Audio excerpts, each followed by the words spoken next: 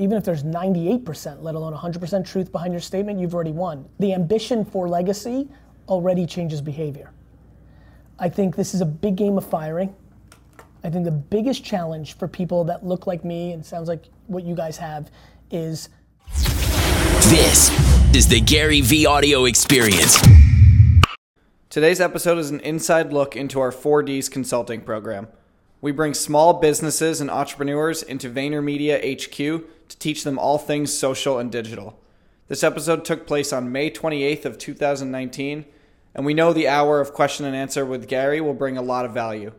If you want to learn more about the program, check out the link in the description. Enjoy and let us know what you thought on social. Gary V up next. So my question is, how do you work out how much you should spend on the content production side, everything you're doing on your personal brand? I haven't even really touched my personal brand, and we're a content business ourselves, versus working on product, generating more revenue to fuel that beast? My answer to that is as much as possible on the content side, financially and time. But not to overjudge yourself if you're not doing it, that's fine. Like, I don't dwell, but just so everybody understands, like, at the end of the day, brand is what wins. It always has, it always will. It's how everybody makes a decision. Like, literally, you cannot imagine how many decisions you're making on a daily basis solely on brand, nothing to do with sales. Yet everybody so over indexes on sales. It's why, you know, I've been learning a lot about the franchisee world, just because the keynote I gave and just a lot of inbound, and like, when I started realizing how much a new franchisee pays these brokers to get somebody, it speaks the same thing. Instead of spending those tens of, I mean, some of these companies are, like, when I looked at them, like, my God, like 40% commission, 80% commission, tens of thousands of dollars. I'm like, I could send a single tweet and put 80 people into a franchisees right now. When you build brand, you build leverage. You know, Vayner's a $200 million enterprise, and we don't do new business well at all. We don't win RFPs. We're bad at it. We're bad at it. And it's not because Andre or me or anything. It's not our DNA. It's just our biggest clients just give us the business because of brand. And by the way, when you do personal brand, you actually lose 20 or 30% of the action because some people don't like you. When you actually just build a brand that's a logo, it really gets going. You know, for me, I want to do personal brand. And at some level, like, I'm just not driven by money enough to, like, always make the financial decision over the happiness decision. But there's nothing that is more leverageable for you than the brand of your company or you as individuals. Where people get caught is they fake it until they make it.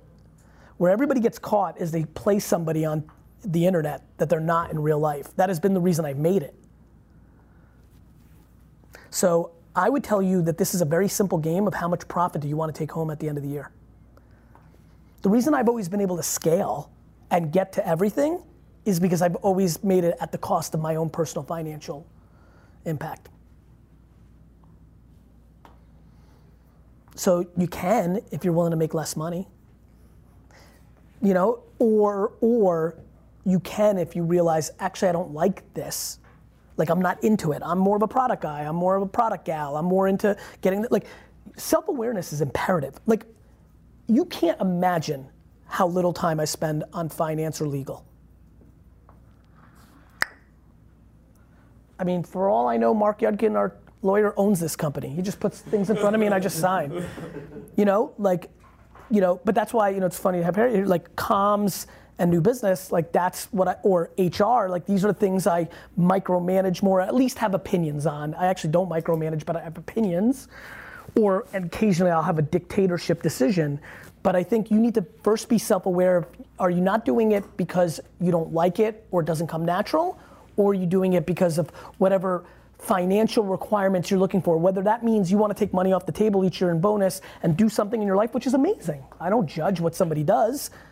Or is it because you're trying to flip your company and trying to maximize EBITDA for a multiple, which is all okay, awesome. I'm building businesses in perpetuity, and I'm playing for legacy, and I don't want to buy anything in real life. So think about why my advice is always pour it back in. If you understand, those are my North Stars. But let me say this, building personal or brand for your business is the single most important thing in business. It's the single most important thing. It's number 1, 2, 3, 4, 5, and 6, especially as the internet continues to commoditize everything. Everything will be commoditized. Everything you do can be sold cheaper, different, better, da, da, da. It is your brand that plays in the end. McDonald's sells a lot of French fries every day. They don't make the best French fries every day. It matters. You don't want to be in the sales business. And that's where everybody, for the most part, is. Because then you're just in a hamster wheel of only as good as your last sale. You want people coming to you. The only way you can do that is through brand. What's amazing about the way we can build brand now is everybody here can do that by providing value for the ecosystem that they're trying to reach versus making a clever commercial. How'd you guys get here? It's a super meta answer. I didn't call you. I didn't cold email you. Yeah, we talked about that. Like the execution doesn't have to be perfect, right? Because the brand's so strong. You just want to make it happen. The execution of like getting the thing, filling out the form, sometimes it didn't work right. Doesn't matter. Doesn't matter. Like the amount of dumb basic shit that we do wrong, it doesn't matter. You're gonna want, if you want something, you'll get it. We don't want to do dumb shit, but dumb shit is always trumped. Whereas like other people have to have everything perfect because they have no brand. They just have the luxury of the quick moment of a sales pitch and the lack of friction too. Sometimes, yeah. Sometimes it's just personal, internal, right? The feel of like everything needs to be perfect to get it there when it really doesn't happen. My the singular strength, my friend Tom Bell, you nailed it for me. I never thought about it. Singular strength I have, singular, is my inability to judge myself. I mean, Harry, you felt this right away in our first meeting. You literally, our first meeting, Harry runs comms now for us. She's like, I'd like to change the mission statement on our website. This is maybe the most important thing that people, it was a 38-second meeting. I'm like, okay. I was dying to think about what was going through her mind. Those are like 7-month processes in other companies. You said it, and I was just like, you said okay, and I didn't know what to say after that. Because you come from a world, which is most of the world, where that literally, people would have 7-hour meetings about one adjective. You like there was one answer you were not prepared for, Yeah, right? no, You had like you were queued up. I expected this. Totally, I know that. And think about it, it's like your first week in a company, you're talking to like the over-indexing face and founder of the company. Like it's a complete reversal of what one would think. But it's because most things don't matter once you establish a brand. I really think you should lean into it. I think it will help your business, but it takes time.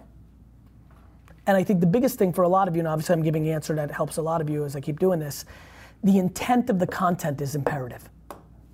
The singular reason we win and I win is because not a single piece of content I ever put out has any intent to sell sneakers, wine, 4Ds, or VaynerMedia. Not interested.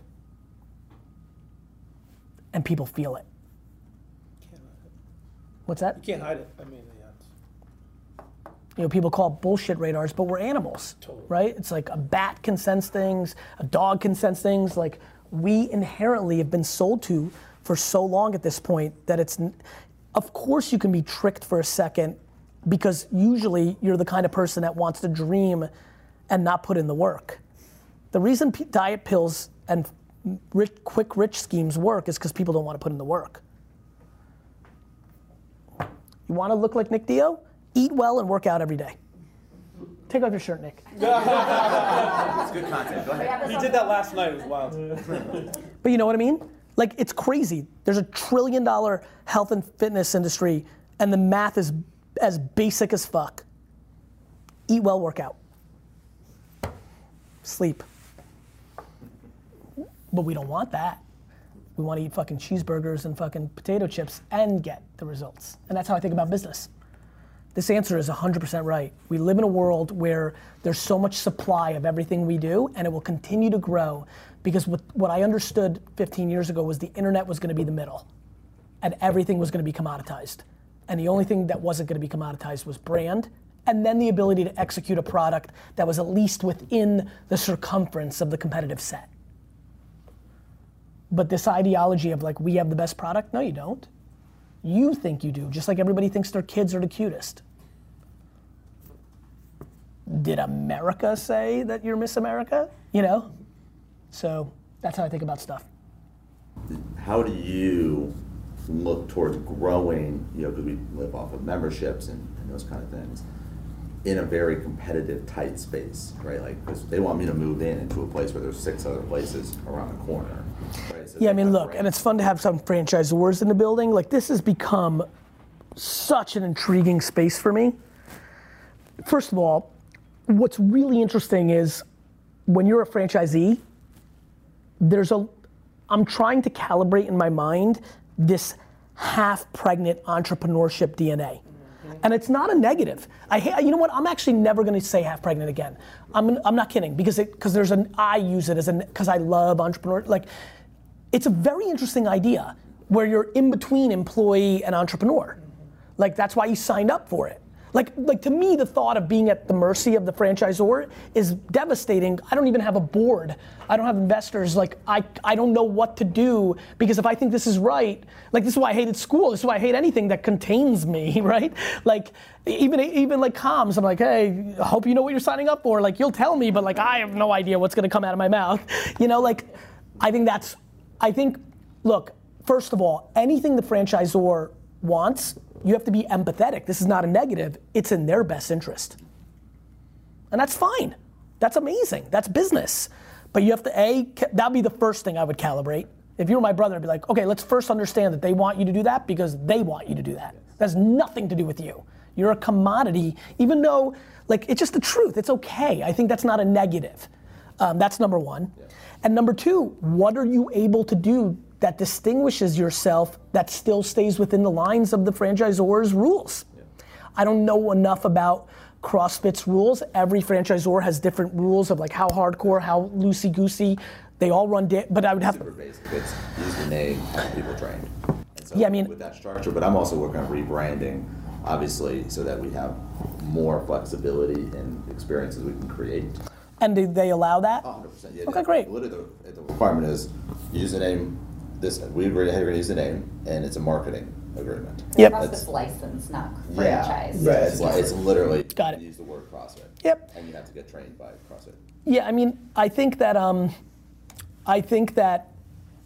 if you're talking about, there's two separate conversations here. One, is the location right?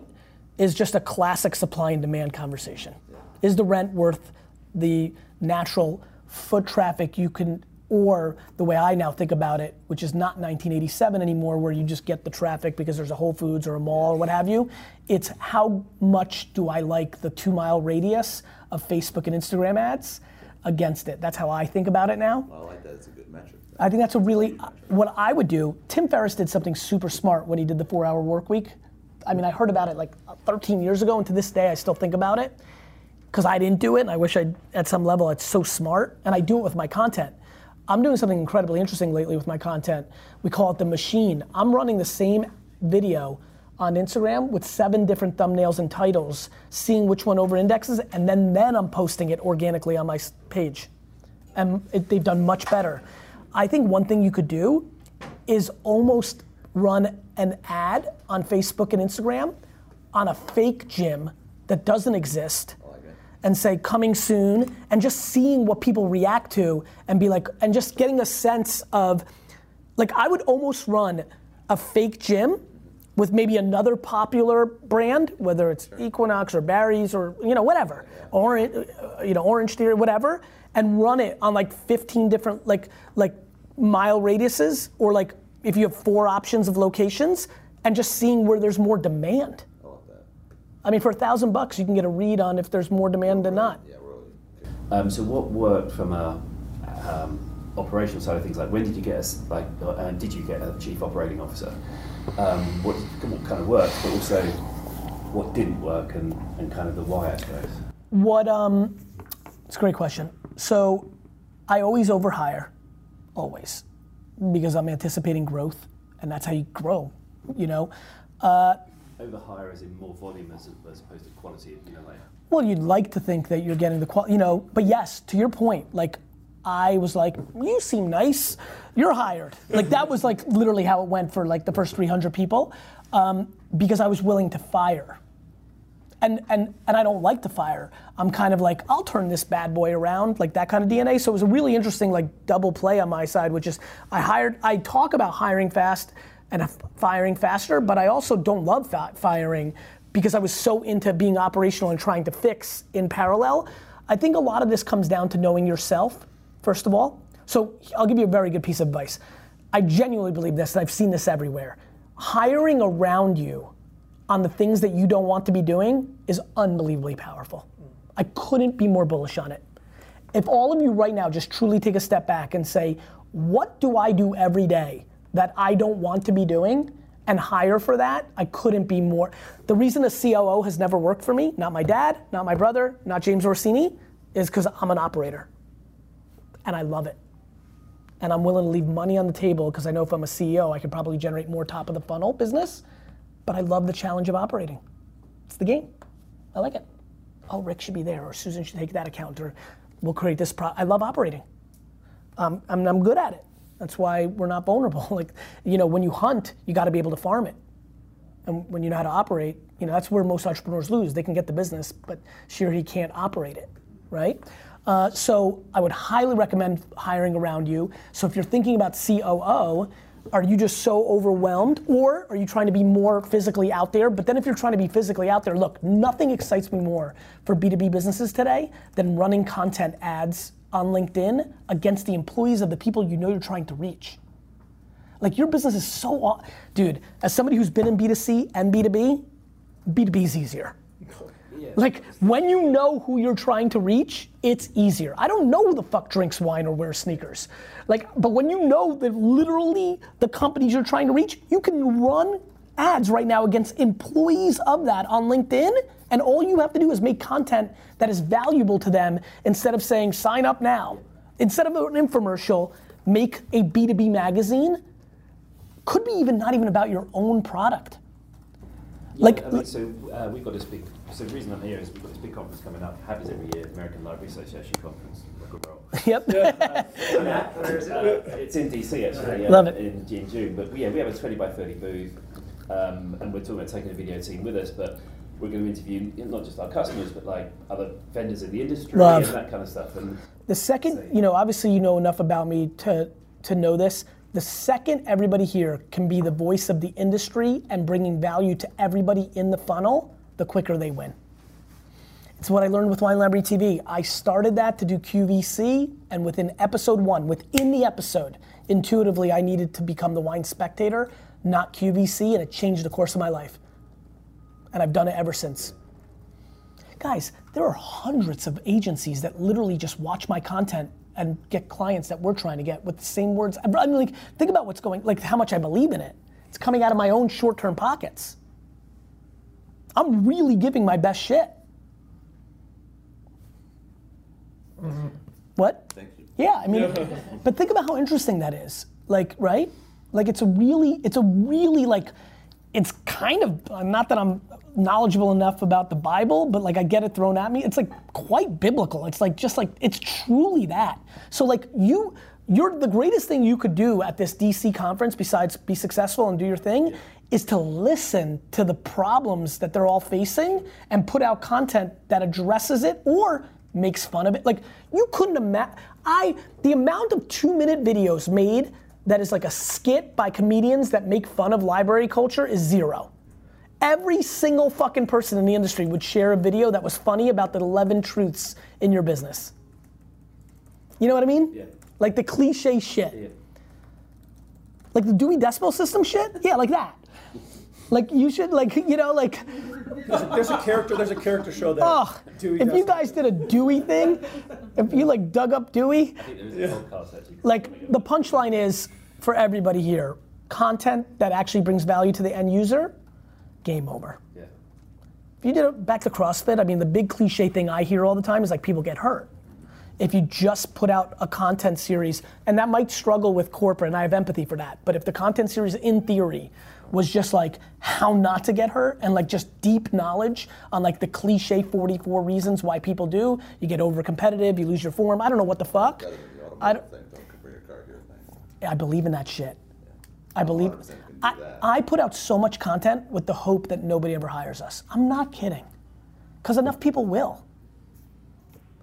And that's how you build brand and sentiment and like karma and like a whole lot of other things. Plus, there's one thing that I always have, which is I know that I'm always gonna be good at emerging trends.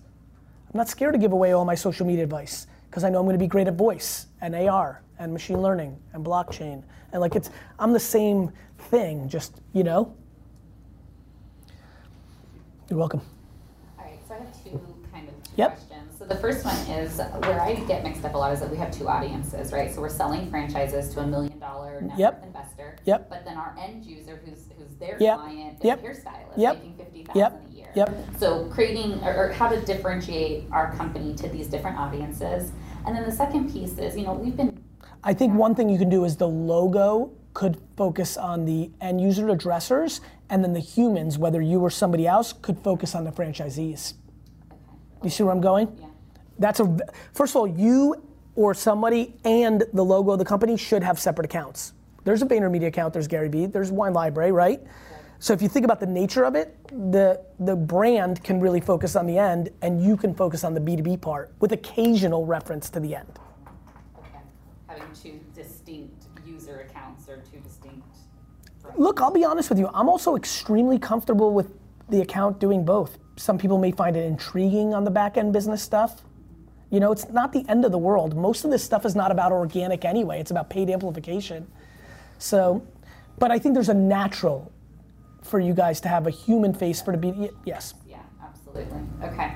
And then the second one is, so we've been creating content and putting it out there with very little success. I don't think our competitors are doing it great, but how do you set benchmarks for your team to hold them accountable? How do you know when to fire? If I say, hey, our socials, our digital stinks now, I could fire everybody. Business results. I mean, we're doing good, but I don't think we're knocking it out of the park with digital, by any means. So fire. Fire. Yeah, there's no benchmark, that's that's a she or he decision. Okay. What you'll learn is, it's like breaking up with a boyfriend and then thinking two boyfriends down the line, was I wrong about Rick? Because he's been a lot better than Stan and John. Maybe I fucked up. That happens, but that's the true answer, right? To me, it's are you happy with your business results from the thing? And if you're not, business results, not how many likes or shares or followers, business results, sure. Right? And if you're not, that's attributable to that, you break up with Rick and you just hope that was right.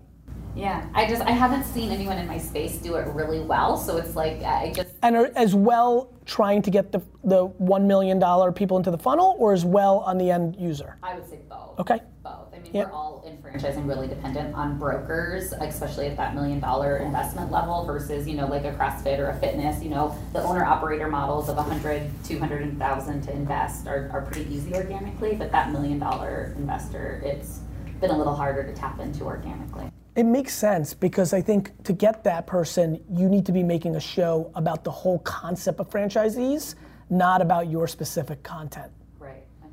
You see where I'm going? Yeah. You need to become the back of Inc. magazine and, you know what I mean? We're in it, this month. But I mean, but you need to become Inc. Yeah, okay. This is where I keep going into that. You need to interview 365 days a year somebody who's successfully run a franchise, okay, to inspire the people to listen to that, to then get into the potential funnel of considering you. Yeah, and see, that's where I think those two audiences come back in. That's not correct. relevant to this. Nope, it's not. And so you make that and you run that on LinkedIn, right? Okay, yeah. And then on Instagram, you see what I mean? Mm-hmm. Mine is stay with a brand, move on to kind of a new brand idea. So we have a brand that it's called. It's our private label, Hair Care. It does have its own website. It has no brand awareness. We have links from that platform onto our other salon sites. So we do a little business online, okay, and a little bit more now that everybody understands what a CTA is anymore on our team. But the issue is, could we create something bigger and better that actually solves to a bigger purpose, not just selling, but it allows indie brands to have a bigger site to be able to launch their brands. As long as you understand how big of an ambition the sentence that just came out of your mouth is, what you just said in that sentence is usually a $50 million to $100 million funded startup with deep two-way marketplace DNA. The answer is you could, but there's, people sometimes ask me, hey Gary, God, you were so early at all these tech companies, this and that, like why don't you have an app? Why don't you have a company? I'm like, because I don't want to, because I don't think it's my strength. I don't think I'm the founder of Uber or Facebook or Twitter. Like, you're also talking about at a time where Shopify and Amazon are gonna grow at scale. So for you to create a third-party marketplace, like an infrastructure to be a WordPress, on the e-commerce, in Magento, you're going into shark territory, which you could win within a small niche, but you have to make sure that you guys have the DNA to actually, like, as long as you, like, notice I'm jumping in because I want to make sure you realize that that's not, like, everything so far has been like a pass away comment. Like, that is a huge, like, meaning, not to undermine, it's like, it's doable. Yours is doable if you're gonna build $1 billion business that's like a real big thing. Right. And I think people throw around this theory very nonchalantly in the business world. Every day, I get we're gonna be a marketplace. I'm like, there's like 6 marketplaces. Like, it's like Yahoo lost being a marketplace.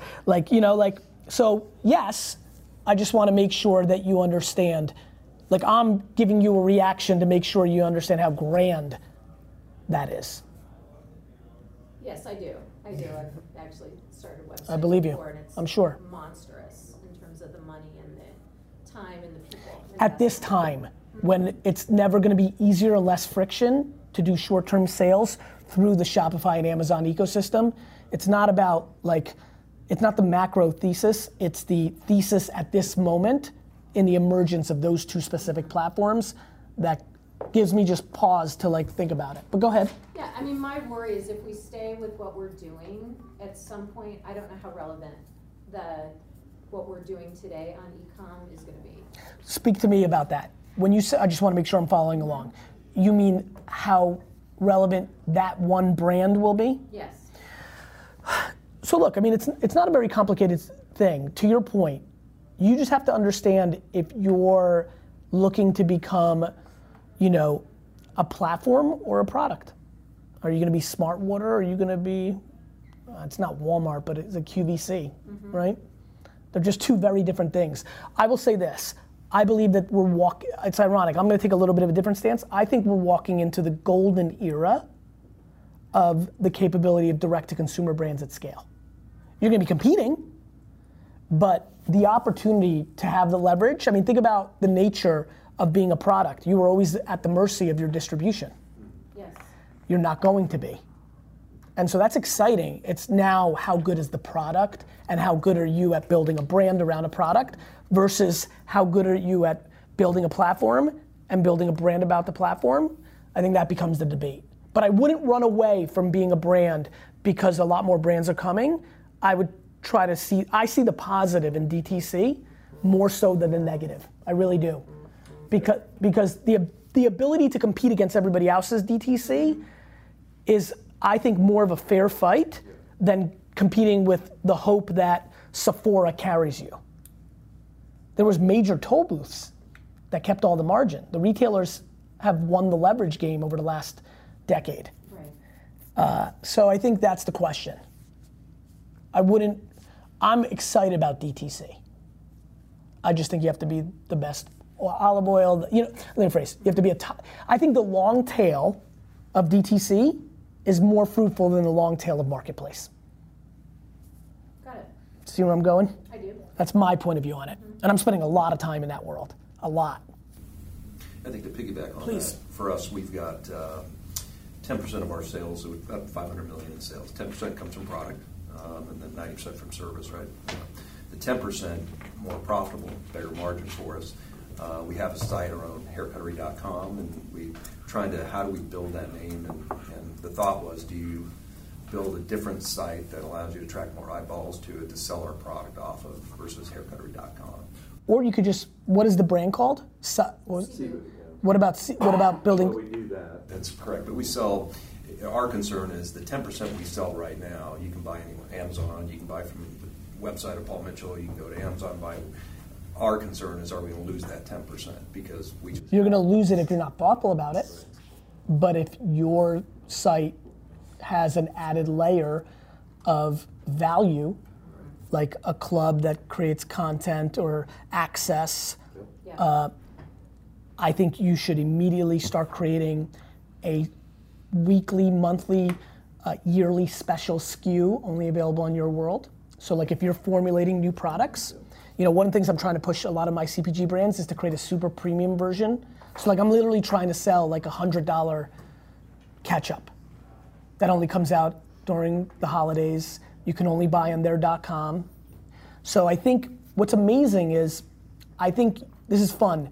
My natural DNA is always to look at the offense of a scenario versus the defense. Your defensive point of view is absolutely correct. There's far less friction to buy from Amazon when you're buying your deodorant and your, you know, peaches and then throw yours in. But you actually fucking own the product. So your ability to create a club, so if you're buying your stuff, you're in the club, and I have no idea what you want to add on to that.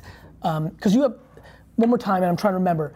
So you got this product, then you have salons, right? We do, we sell them in salons, and then our products also sold on Amazon. Right, and then you have your own salons. which we sell about $6 million worth of this product. Of this product, but the salons are yours? Yes. I mean, look, in theory, you could tell the end consumer that they get a 5% discount on their salon work if they buy the product on your site. You have all the advantages.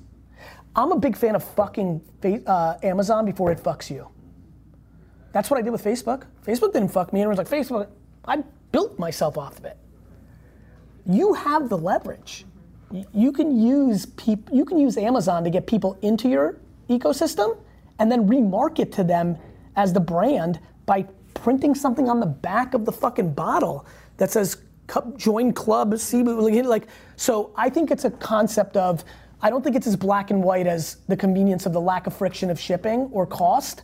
I think it's what are you gonna do to the product and what are you gonna layer as bells and whistles, added value that forces everybody. I actually genuinely believe that the smartest brands are gonna fuck Amazon, not the other way around, if they're very thoughtful to some of the stuff I just referred to. When you build added value around buying it from you at the same price, you win. Now you can use Amazon as your gateway drug to acquisition. Sure. That's what I would do. Okay.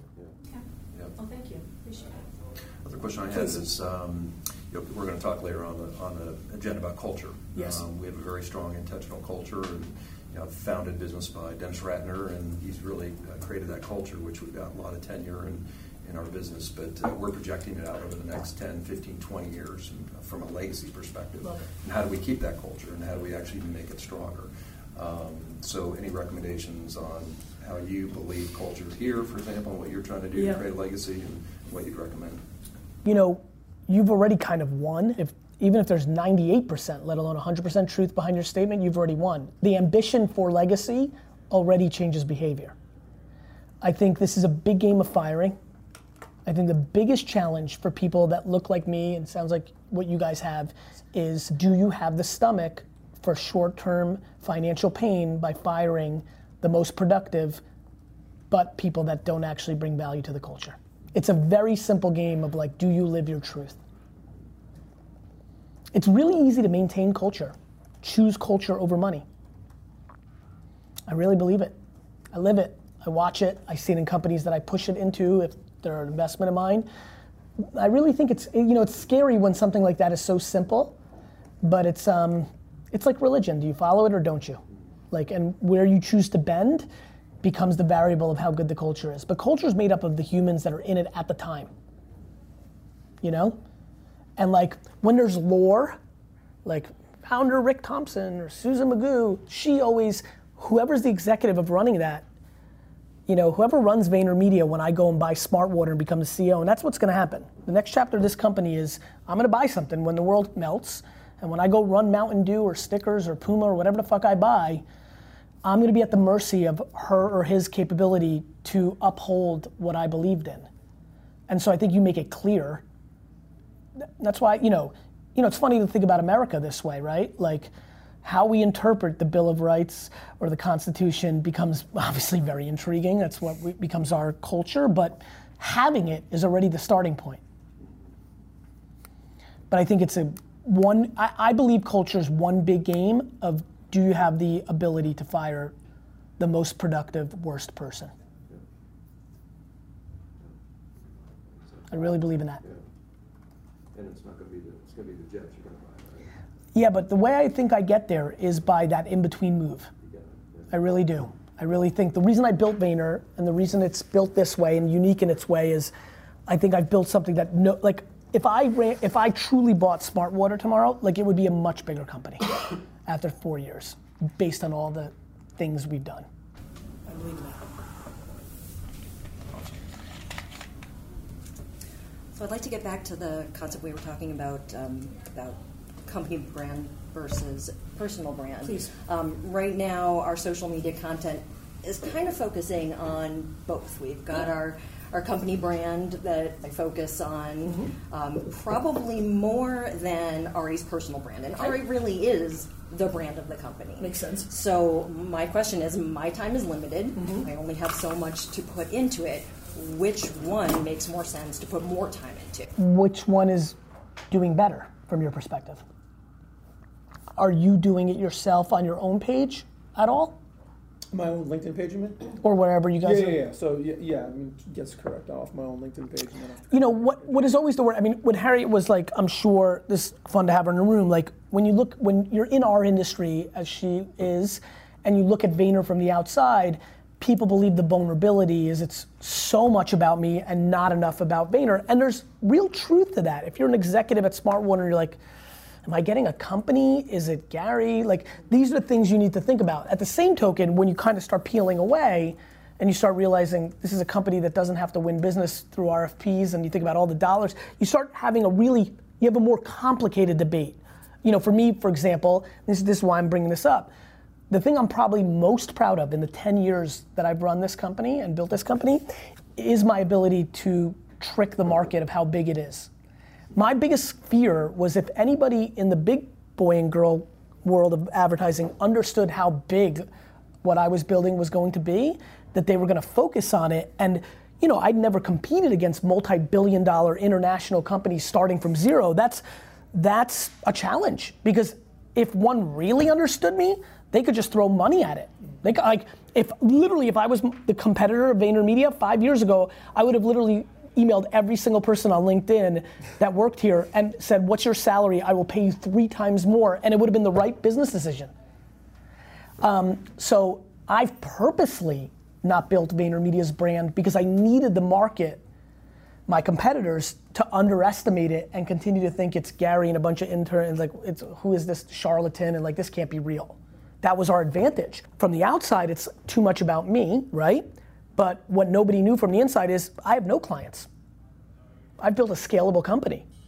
Building up Gary, you would think, oh shit, every client's gonna want Gary. I don't talk to any of them. So I was able to successfully create me as a top of funnel awareness, but then when it became a real meeting, she or he on the other side, the CMO, knew right away, I'm not your account person. I can be in the bat phone business. We can have lunch once a year, but I'm the CEO and executive of this. I don't service your account. You're buying VaynerMedia, you're not buying Gary. That comes down to how he's running his business right now, where you guys are at scale, right? So I guess those are the questions. Are you servicing the business? Is it a vulnerability right now? Is it small enough where we can keep leaning into what is actually working? Do you do a good job once the customer comes into the funnel to realize it's not him? Or is it still him at this point, which is super fine too? That's the right formula for that. Does that make sense? So to the extent, just to go that one step further, so to the extent that it isn't me doing the servicing, where does that fall into the... It is not you doing the servicing? Okay. And it's very clear early in the funnel, like, the conversation happens, right? That it's not going to be... But I still do close almost all the new business. I get that, and so did I. Right. Then I'd probably still... I would say this. If you are fortunate enough to have a face that has all the right personality traits, I'm sure, Harriet's going to continue to... I'm not looking to suppress my people into the press. I just don't want anybody to know who the fuck we are. Like if they like there's strategy to it. So like I think if you still have all the right characteristics, I think if you're fortunate enough to have a founder, if she or he has good characteristics and it's not about ego and insecurity and all those weird things, then you ride that personal brand because it converts better. A human face converts better than a logo often. The struggle is also his time because he's the CEO and he's doing all these other things. His time is extremely limited. That's why I created Document, not Create. Can I yeah, you can bounce. You can bounce. We got time. So then the riff on that, or where we struggle a little bit there, is sort of in the B2B world, right? So we're a small company, but a little over 40 people. The B2B world, some interesting parallels, like our market, since we're looking for companies headquartered very nearby, is a limited market, right? There's maybe like 1,000 companies that could potentially be our clients locally, so we engage there. But the people that we connect to are generally CFOs and CEOs who care very little about the detail of how we execute, but care a lot about the outcomes that they get. So I find that I struggle to see the Document versus Create when I feel like a lot of the documentation isn't super interesting to them and wouldn't necessarily get them in. Makes a ton of sense. So to that point, I agree with you. I don't think you should document and create, which is why we created the model around the podcast or the show. There's two ways to go. And I think when you start inviting them, so you're saying it's literally just like nothing excites me more, and there's a couple here, than to having a regional business to do a show around, because then you get to host a party. We like parties. We love parties. Literally, you guys should literally have every business leader, CEO and CFO on your show. Once you host a party, you win. Like, I've said it a lot, and maybe you've caught on my content. Like, I call this the high school party rule. Like, if you're the kid in high school who's lucky enough that your parents travel on weekends, and you're like a C-level popular kid, the second you throw the junior year party at your house, you go from a C to an A- in popularity, because you're letting the A+ make out at your house. So where do we figure out how to get that, what that good content is? Like where that. Do a show where you interview businesses in the Hartford area. Literally, once you establish some macro show, like whether you call it, New England this or Hartford that, create a macro framework for it. Yeah. And now you're emailing literally the people you want to do business with, saying, we're intrigued by your leadership, we'd love to have you on the show, versus emailing them saying, we want your business. We're already doing that, not at scale, so obvious. Scale. Yeah. Scale. I think to add another wrinkle to it is not only is it businesses, it's manufacturers, high-tech manufacturers, so it's even more niche. Love. It's even better. Like, they don't get any fucking love. Yeah. Like, what fucking podcast wants them on their show? Nobody. No, really, this is really quite crazy. I know you know it, you're feeling it intuitively. Like, imagine a world, this played out extremely for me real quick, just to bounce around a little bit. On the Pure Wow and 137 side, we have podcasts. We just launched a show called The CMO Podcast. I got Jim Stengel, who's like the former CMO of Procter & Gamble. He's like the legendary CMO to all the current CMOs, because Procter was Procter. He's the host. And literally, the CMOs of the biggest companies in the world are literally coming through our door every day to be on a show. Imagine an hour, you will get everybody to say yes, that you've been dying to have a conversation with about a business, if you say, come to my office and sit with me for an hour, and I'm gonna interview you about your leadership, your business, your thing. They're literally walking into your fucking company. And if you really have the discipline to not sell and say nothing, nothing, inevitably she's gonna be on the way out, or he's on the way out, gonna say, what do you guys do here? Oh, no. Oh, really? Actually, I fucking hate my people. Why don't you call it? I'm gonna put you in touch with Rick Thompson, who runs our. 100%. 100%. You could shoot the shit for an hour. No, easily. Yeah, no, it's. By the way, there's nothing easier than to be a host of a podcast. You ask 8 basic questions. How'd you get into this? What's been going on? It's super crazy. It's challenging. I know, it's super obvious, and what's scary about super obvious is how well it works. Yeah. Back to what I think about all the times. The reason I put out everything is I do not believe my ideas, even though a lot of times they're early and well thought out historically, are my special sauce. My execution is my special sauce. 100%. Right? Can I ask a question about the digging into how did you scale the business so quickly? So one of the biggest challenges that we have, right, is we've been successful. So our marketing strategy, we're doing a lot more digital now, but has been a lot of, we call it one to many. So, they'll book me to go like to the Connecticut CPA Association, do a lot of like just educational content, right? Zero about us, all about. But think about how much if you film that and put it on LinkedIn. Yeah, totally. I have a lot of footage. Yeah, and that's what we're starting to super get into. So now the challenge we have is like we're almost overselling the capacity, right? And it's not like McDonald's, I just get a bigger fry later and I generate more fries, right? The getting the human capital ahead is a challenge. People overthink hiring. Just hire. It sounds scary. I'm gonna hire a clown, she or he's gonna suck, and I'm gonna lose the client. I'm like, but you wouldn't have the client. Right. And when you're willing to bleed, if your ambition's high, I always feel like I'm able to fix. It's not the bleeding of the money, although I mean clearly that's somewhat part of it. No, but notice how my analogy wasn't the money. It was the clients. I think you're coming from I think most people come from a good place. I do have a big fear around that, of like breaking the brand. We have so much good street cred, there's that huge fear of like fucking up that client. Bro, everything's fixable. Yeah, no, they're at bad, I know. Give them the money back. Money's not actually the thing. For me, like, I'm never scared because everything's fixable. Yeah. I'll give you a year free service. I'll fucking let your son intern here. I'll do whatever the fuck everything's fixable if you have that. This is why I talk so much about intent. This is why I talk about lack of fear. Plus, the biggest mistake a lot of people make is they make a call for the other person. Life's about alternatives. Like, if the client's happy regardless of what your subjective of like our qual, right? Yeah. It's hiring. I don't overthink hiring. I try my best, I hire. It doesn't work. People have so much ego in hiring. It's just this underlining like insecurity to be wrong. I love when I'm wrong. Ugh, guys, I mean this. Like, you don't know me well enough to like, this is the truth. Like, there's a weird part of me. I don't know if it's like, it's probably a very flawed, like sick part. I get excited sometimes when I hire a very senior person and like a week later I'm like, nope. And I know that for the next 18 months, because right? 18 months. And that's like C-suite, where like you just can't scare everybody that you're just fucking changing it like your underwear, you know what I mean? But like, do you know what that's happened to me twice? A weekend. I'm like, good, fucked it up. And then all the extra work I have to put in to disguise that and like manage it and manage, then 4 months later, the smartest people start saying, wait a minute, I think this person sucks, and you gotta manage that. And then like 9 months later, when the next level of smart people are like, I think this person sucks, and then like, you gotta, like, the game. So just lack of fear. Lack of fucking fear. And more importantly, like, no business than firing. And listen, I'm the worst. I'm a bleeding heart like you would not imagine. Your piece of content where you talked about, yes, but where you talked about sort of like, you know what, if you can't do it, just fuck it, just overpay them out. So we're just like letting somebody go right now who I just feel horrible, like she's got a bad situation. Yep. She's only been with us for 3 months. I was like, just give her 6 months severance, like whatever. I do it all the time, bro. It's gonna make Isn't you it great? feel better. Her feel like, dude, at the end of the day, it's not about money out here. It's about like feeling good and happy, and like I understand that my CFO's not happy with me, but that's what I need. I fucking fire people, give them a huge severance, and then I pay them on the side for 2 months. I do so much weird shit. I always think like, man, if somebody investigated me, they'd be like, oh, here's the fucking silver bullet. Why is he paying Rick on the side? Because I'm nice? Like, it's like super weird, but like, it's really, like nobody would ever believe me.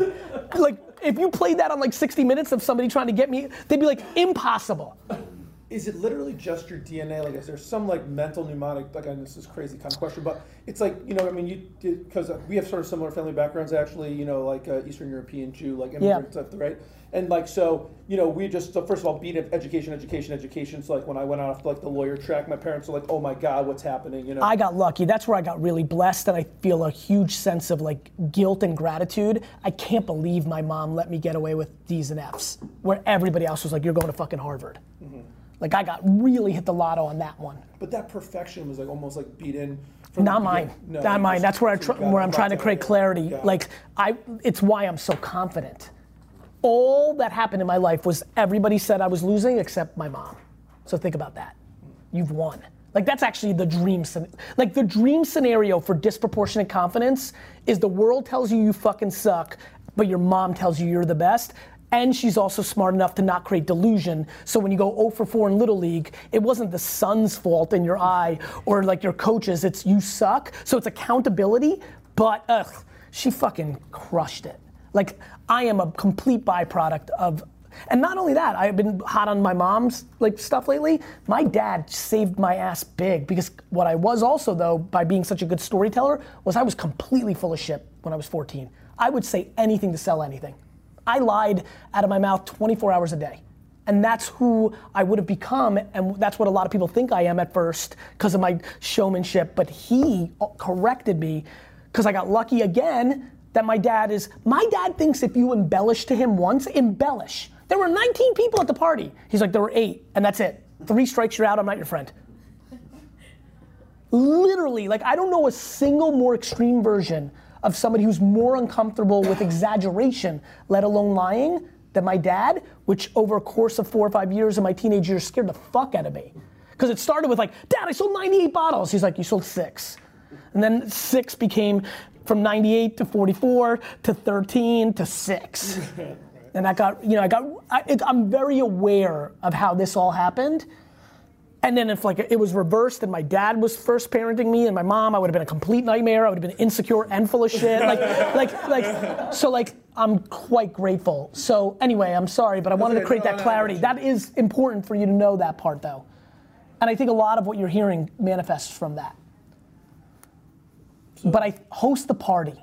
Yeah, get back to the hosting of the party. And let's talk more, because you got 3 seats here. Like, and if you have a question, but like, so I think go ahead. I would bounce back to part of the value of this is confirming what we already know. I'm watching already. For sure. Crap. I know we should be doing that. No. So, and then you get excited when you start to hear like, dude, you guys have it so easy. It's like a niche within a niche. You know the 1,000 businesses. Ugh. Geographically, you know where they're at. Yeah, because geographically gets into branding that I get excited about. Like, to me, I wish, like, just because I know how big I can make something, because I'm an operator, I'm like, man, if I had the New England Business Podcast, it's game over. Give me 1 year. Manufacturer business podcast is even easier. Yeah, but like, yeah, that's exactly right. I think we've been struggling a little bit with like, time out, we've done this, we've done that. Where are the results? Why aren't they calling us yet? Versus this patience. That is audacity. That's ego. I never think anything. I think I suck. I'm being dead serious. I'm confident, but like, I genuinely wake up this morning and be like, I could suck for the next year and make a ton of bad decisions, and literally everything I've done is wiped. You know? I believe that. Business is unforgiving compared to sports on this one. In sports, Muhammad Ali can lose to Trevor Berbick in his last fight. We don't know that. I know that because I'm a boxing nerd. You don't know that, right? Business is different. When you lose, everyone then wipes out what you've done well. Like Boeing. What's that? Like Boeing. Yeah, you know what I mean? Yeah. Like the narrative can change very quickly. We shit on Woolworths. It was the dominant retailer in this country for 100 fucking years. So, on that journey, right? Like, so instead, not just saying the audacity of expecting why doesn't it happen faster, but there's got to be something to know you're on the right track, right? Is it just content? No. The market speaks. Your business. I knew I was on the right track because the first 2 years when I was half pregnant on VaynerMedia, we did $3 million in revenue, and the first year I ran it, we went from 3 to 14. That was very obvious, and 14 to 27, like business results. And that was all based on what? Larger, less clients, bigger fees, more like. There's a lot of things I'm good at, and the core thing I'm good at is a mix of the followings. I tend to sell something that most people don't see at first. It ends up being right a lot of times, which creates the back end. But at the time, I'm extremely good at selling in the short term. There was no brand. Twitter, I had a lot of followers, so there was a little something. But what I'm really good at is wasting no time on selling to the unsellable. Like, one of the reasons I'm fascinated by franchise, to become a franchisor, and I'm like, what would I do? It's because I would be incredible at getting franchisees for a couple reasons. One, a lot of entrepreneurs look up to me, and like, so that would be good probably. But after I filled the bucket, it's like empathy. Okay, I've sold my $2 million worth of wine, now I've got another $4 million to sell. Now it's work. In that part, I just don't fucking waste time. Like, I go to a new business pitch, back to the same way I know somebody I fucked up on. I go to a new business pitch, it's scheduled for an hour, I sometimes bounce after 30. Because I decided it's over 3 minutes in. I'm like, she has no interest in me. And I don't have ego to be like, to convince her. I'll give it my best at bat, and hopefully he or she will like it. But I think the reason I was able to grow so quickly is I'm very good at selling and focusing on people that will actually buy. So get enough people interest and then move on from the. I think it's funny, back to like what you said, like I never think I deserve anything, period. And look, VaynerMedia is the only company run by somebody who actually has success in doing the work that they do. Like in the whole fucking ad world, like I laugh when people think I'm Gary Vee and don't realize I'm running this company. Like you're doing social media work with an agency that was built to make television commercials? I'm like the fucking poster child of the whole game. You know, and yet we don't get business from people all the time. Yeah, of course. Yeah, you're only going to get certain batting averages going to work out the way it does. But I think if you host a party if you create the right packaging and then the right merchandising of that packaging, it's off to the races. How did you recruit early on? What was the technique to get those, like fill the funnel, get the staff? I hired 50 kids who had no idea what the fuck they were doing. Just from where? You mean employees or? Yeah, employees. At the time I had a big enough Twitter. My brother brought like 6 of his friends from high school and college. I mean, it was a fucking rat. I mean, we didn't have any agency people. So at the level you're at now, the content will recruit. Yeah. Run your podcast against employees of your competitors that you want to hire. We need to do a lot more paid. You have to do a lot more paid. When organic, this is for everybody, when organic went away from Facebook and everybody got their anger and like, fuck Facebook, I got pumped because people started like getting confused because paid was underpriced. And I was like, I'm unemotional. If I could, like, I get that this was free, but if this is still a good deal, then it's still a good deal. I don't care about yesterday. Back to that mentality. Like, yesterday doesn't matter. Facebook's free. You got all that organic traffic. You weren't paying Facebook for that organic traffic. It was a trade. They had a platform with a lot of attention. You produced content for it, and a trade. The organic goes down, you have to pay for it, you have to do a lot more paid. The reason you have to do a lot more paid, everybody, is you can target who you want to reach. When you know you're about to spend $150 against employees of your direct competitor from 8 towns over, you're already thinking differently in the video you're about to make. You might make a video of like how fun it is at your foosball table in your office. Because Rick at the other company's like, we don't have a foosball table. Right. I only make content knowing who's gonna see it. And the answer is do it, right? People are like, you always go viral. I'm like, I made a video called You're 65 and your life's not over, and I ran ads against people who are 65. It's gonna do well. People underestimate how powerful it is. Action's the key, execute, just do something. But if you make the podcast, you'll crush, because now you're gonna have CEOs and CFOs come in and be guests. That's gonna already be a slight biz dev opportunity, but you're also gonna be able to post-produce and run some of those funny quotes, funny moments. She's gonna be looking, you're gonna be thinking, oh, Jason and I are doing it right now. I'm like, what I'm telling you to do, I'm doing right now. Like, as I'm talking, I'm like looking at him like, did you see that? Was that smart? Should we cut that? Let's test that. Like, that's what you'll be doing in a year. And now all of a sudden, you answered a question where the CFO of the top 15 company like is really caught off guard, and she's like, that's smart. Now you're like, ooh, you know? Now you're running it against all CFOs. The machine. So there's one question as a follow-up. So you always talk about the content and let the market decide. Yes. So but for you, when you launched One Library, you said a year and nobody watched it. Yes. So if we're producing content, personal brand, and other things, you didn't let that swing you, but did the market, eventually? Because I have no expectations of the market for a long time. But the wine versus the motivation, business mindset that seems to be driving different. Do you think the wine content would do well right now that you relaunched it? I think I'm a showman. In hindsight, something I didn't know about myself at 34, I really didn't. Like I got a D in speech. Like I didn't know that I had this shtick. I knew I was a good salesman on the floor at the liquor store. I knew that I was a good class clown where the teacher wasn't mad at me, so I knew I had a good tact. But none of this stuff even crossed my mind. So now, I think if I did anything tomorrow, it would work. Really. If I talked about something I knew. Like if I did a sports, I would be I genuinely believe I'd be the #1 voice in sports today. If I decided tomorrow for the next 3 years to go all in, I think I'd be bigger than Stephen A. Smith and Max Kellerman and all these. I just do. Because I think I have a personality that clicks with people. That's just a trait. Some people don't. That's why I talk about writing and audio. You might not be great on video, but you might be a tremendous writer. Or you might just not be cracked out to be the personality. Then you lean into the logo or hire somebody. MetLife hired Snoopy. Yeah. You know? So that's you where did a piece of content where you talked about how like you did this thing at Vayner where you like invested and then a year, like investment year, profit year. Oh, the stairs? Yeah, just you talk know, about that. I think I'm uncomfortable with not having some cash on hand for a rainy day. So I used to think a lot. Now I've molded a little bit from it, but I'm a very big fan of getting people to invest in their business instead of taking the money off the table.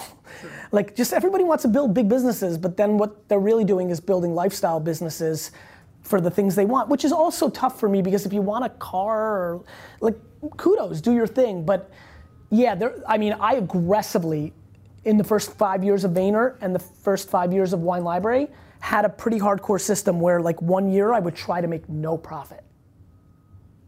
Invested all of it. Zero all of at the it. end. Zero. And then the following year? A little bit more. Which is like 5 or like for both, I'll give it to you. Yeah. For both businesses, between 5 and 10%. Is that where you run it today? Is like keep running it the same way? You've changed that? I keep running it because I'm just like, but again, I'm building it in perpetuity. You have to know what you're up to. Like again, if somebody here wants to flip their business, and I'm sure everybody's big boy and big girl enough to know that. But yeah, I mean, like, look, it's your other family member, right? You got to feed it. Right. Got to take care of it. You know. Cool. If you want to build big. Yeah, which is the goal. Well, then you got to feed it. Yeah. And then that's when you can hire and fire, like all that stuff, because you're not worried about people are like, well, Gary, it costs more to fire somebody. Well, I'm not as worried about the profit margin being insane. I'm trying to catch the growth. Right. Yeah.